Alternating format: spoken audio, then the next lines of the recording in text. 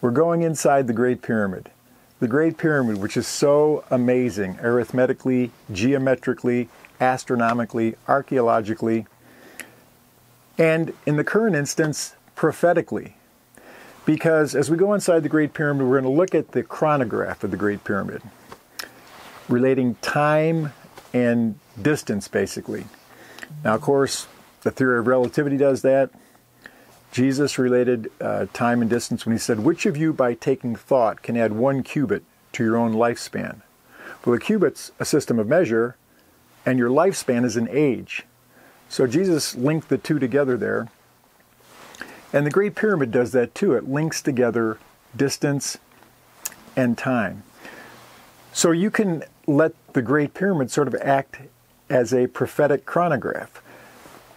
But to do that at the scale of an inch for a year, which is a scale that pyramid students in the past have used, and it's not an irrational or unfounded scale because the inch, which is the basic part of the English system of measures, is directly related to the royal cubit and the sacred cubit, which Sir Isaac Newton said was used in the Great Pyramid, but most people recognize the royal cubit was used in building it. There's a direct relationship between the system of measures of royal cubits and the English system of measures, so that the inch becomes a certain part of the royal cubit. And so when you're measuring something in inches, you are connected to the system that the Egyptians used. So letting an inch be a year, which is a rational system, you have to first come up with a date that's somehow marked in the Great Pyramid. So we've mentioned before that Sir John Herschel, the famous British astronomer, is the one who first started looking at these descending passages in pyramids that have a north entrance, which almost all the pyramids of the 4th and many of the 5th dynasty do. And so you do find that by looking at that, you can sort of ascertain the years in which they were built based on the angles of this passage and also the latitude involved. And so Herschel measured the Great Pyramid, looked at the Great Pyramid, and he said that the only time that a pole star or a star would shine all the way down this passage, all the way down to the descending, the subterranean passage, was in 2141 BC. That date was definitely the date. A year before, a year after, just would be way off. That the pole star Draco shone all the way down.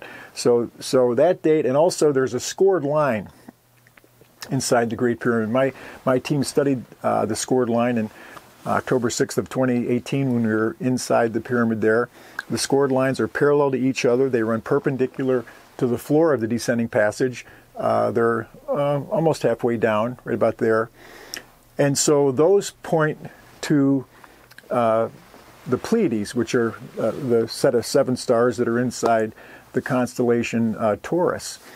So I think there's some special meaning to that, but that sets the date, so Adam Rutherford says, of the vernal equinox of 2141 BC, that's when the light of Draco shone down this passage and the scored lines pointed to the Pleiades.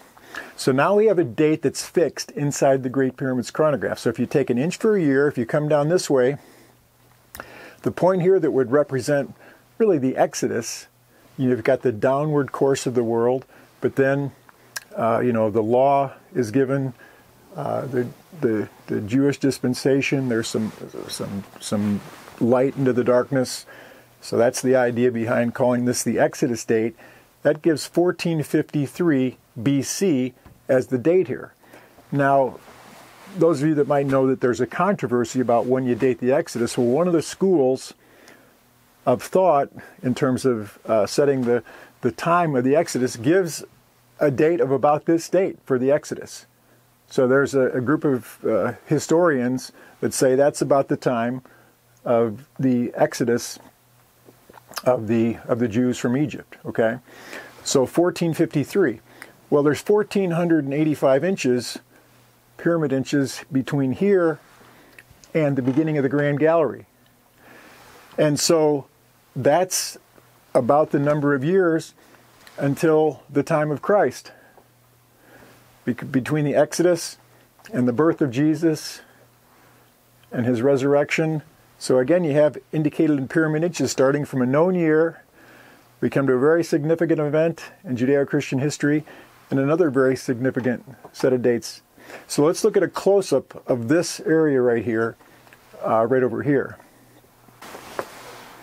Okay, so this is a close-up of the junction point of the first ascending passage and the Grand Gallery. And so if you extend the Queen's Chamber floor line to meet the first ascending passage, some researchers have called this the Christ Triangle, because there are 30 inches to the point that if you take this point on the Queen's Chamber floor and take it as a circle with the radius over here, there's 30 inches to that point. So Jesus began his ministry when he was 30 years old. And then if you go straight up to where the Grand Gallery begins right here, there's 33 inches between the point where the Queen's Chamber floor hits the first ascending passage floor to where the Grand Gallery begins. So 33 years is how old Jesus was when he was crucified. So the Grand Gallery, which has such a huge rise, a 28-foot ceiling rise there, indicates architecturally there's something great is happening. You're going from this tight, low first ascending passage to this Grand Gallery, and that symbolically, by the years, is the year that Jesus was resurrected, which is a huge thing. Well, think about it. Not only a huge thing in relationship to Christianity, but all these texts, these pyramid texts, the Book of the Dead, the Book of the Coming Forth by Day, of the one who would be coming back to life. Jesus' resurrection is, in a sense, the fulfillment of all these prophecies and all these hieroglyphics and all these texts about, the rising from the dead, the coming back to life. And so it's a huge point in really Egyptian theology and Christian theology, the idea of somebody, resurrecting, of finding their way back to, Osiris and Orion. So that shows how the Great Pyramid prophetically, using an inch for a year, a scale related to the ancient system of measures, following the very specific passageways in the Great Pyramid, you have this indication of the time of the Exodus and Jesus' birth and his resurrection. Well, let's take a look at something we've shown before. So, if you go to Giza here and take an angle using the 30th line of latitude that the Great Pyramid sits on, and you draw a 26-degree angle in 26 degrees 18 minutes, which is the same angle as the upward passage system. Okay, so from the Great Pyramid in Giza, 26 degrees goes through Bethlehem. And if you take the 26 degrees down, again, the 26 degrees off of this 30-degree parallel, it goes right through Mount Sinai, where the giving of the law was right after the Exodus.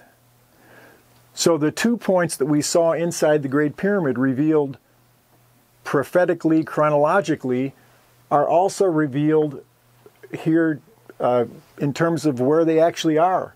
The pointer of the angle to the upward and downward, in a sense. And there's even symbolism in that, because Mount Sinai, that's the giving of the law. The law leads to death. It leads to legalism. Whereas resurrection is a coming to life. So the upward 26 degree goes to Bethlehem, which leads to ultimately resurrection. The downward 26 degrees goes to the legalism of the law, the death that's inherent in trying to be perfect through the living of some written code.